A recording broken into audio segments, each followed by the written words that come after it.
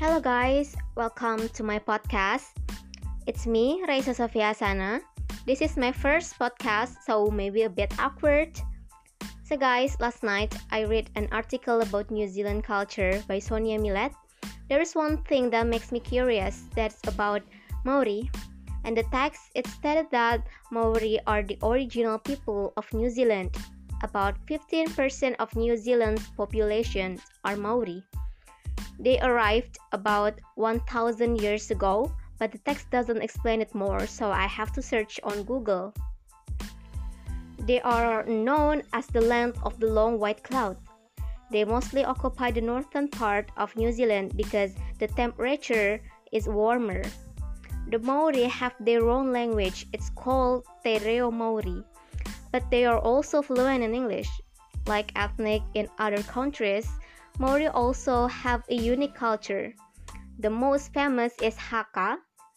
It's a dance means a call to war. Of course, as the dance means like that, fierce face that come from pride will be displayed by the dancers, so that the audience feels amazed when watching them. Haka became famous because it was popularized by New Zealand's rugby team, All Black, on challenge before they start the match. Besides that, Pohiri is also well known. Pohiri is a Maori welcoming ceremony involving speeches, cultural performance, singing, and finally the hongi.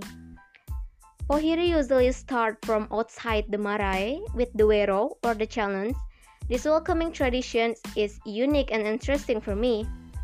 First, a warrior from Tangata Wenua, or the host, will challenge the manuhiri or the guest to make sure that they are friend or enemy. And then the next, he will put a marker object in the form of a small branch visitors takes as a sign that they come in peace. After that, an older woman from the house will come and make a call to the manuhiri. Then they enter the marae together and the welcoming ceremony is silent. After reaching the land and the marae and being the main ancestral host, the guest and the host took their respective seats facing each other.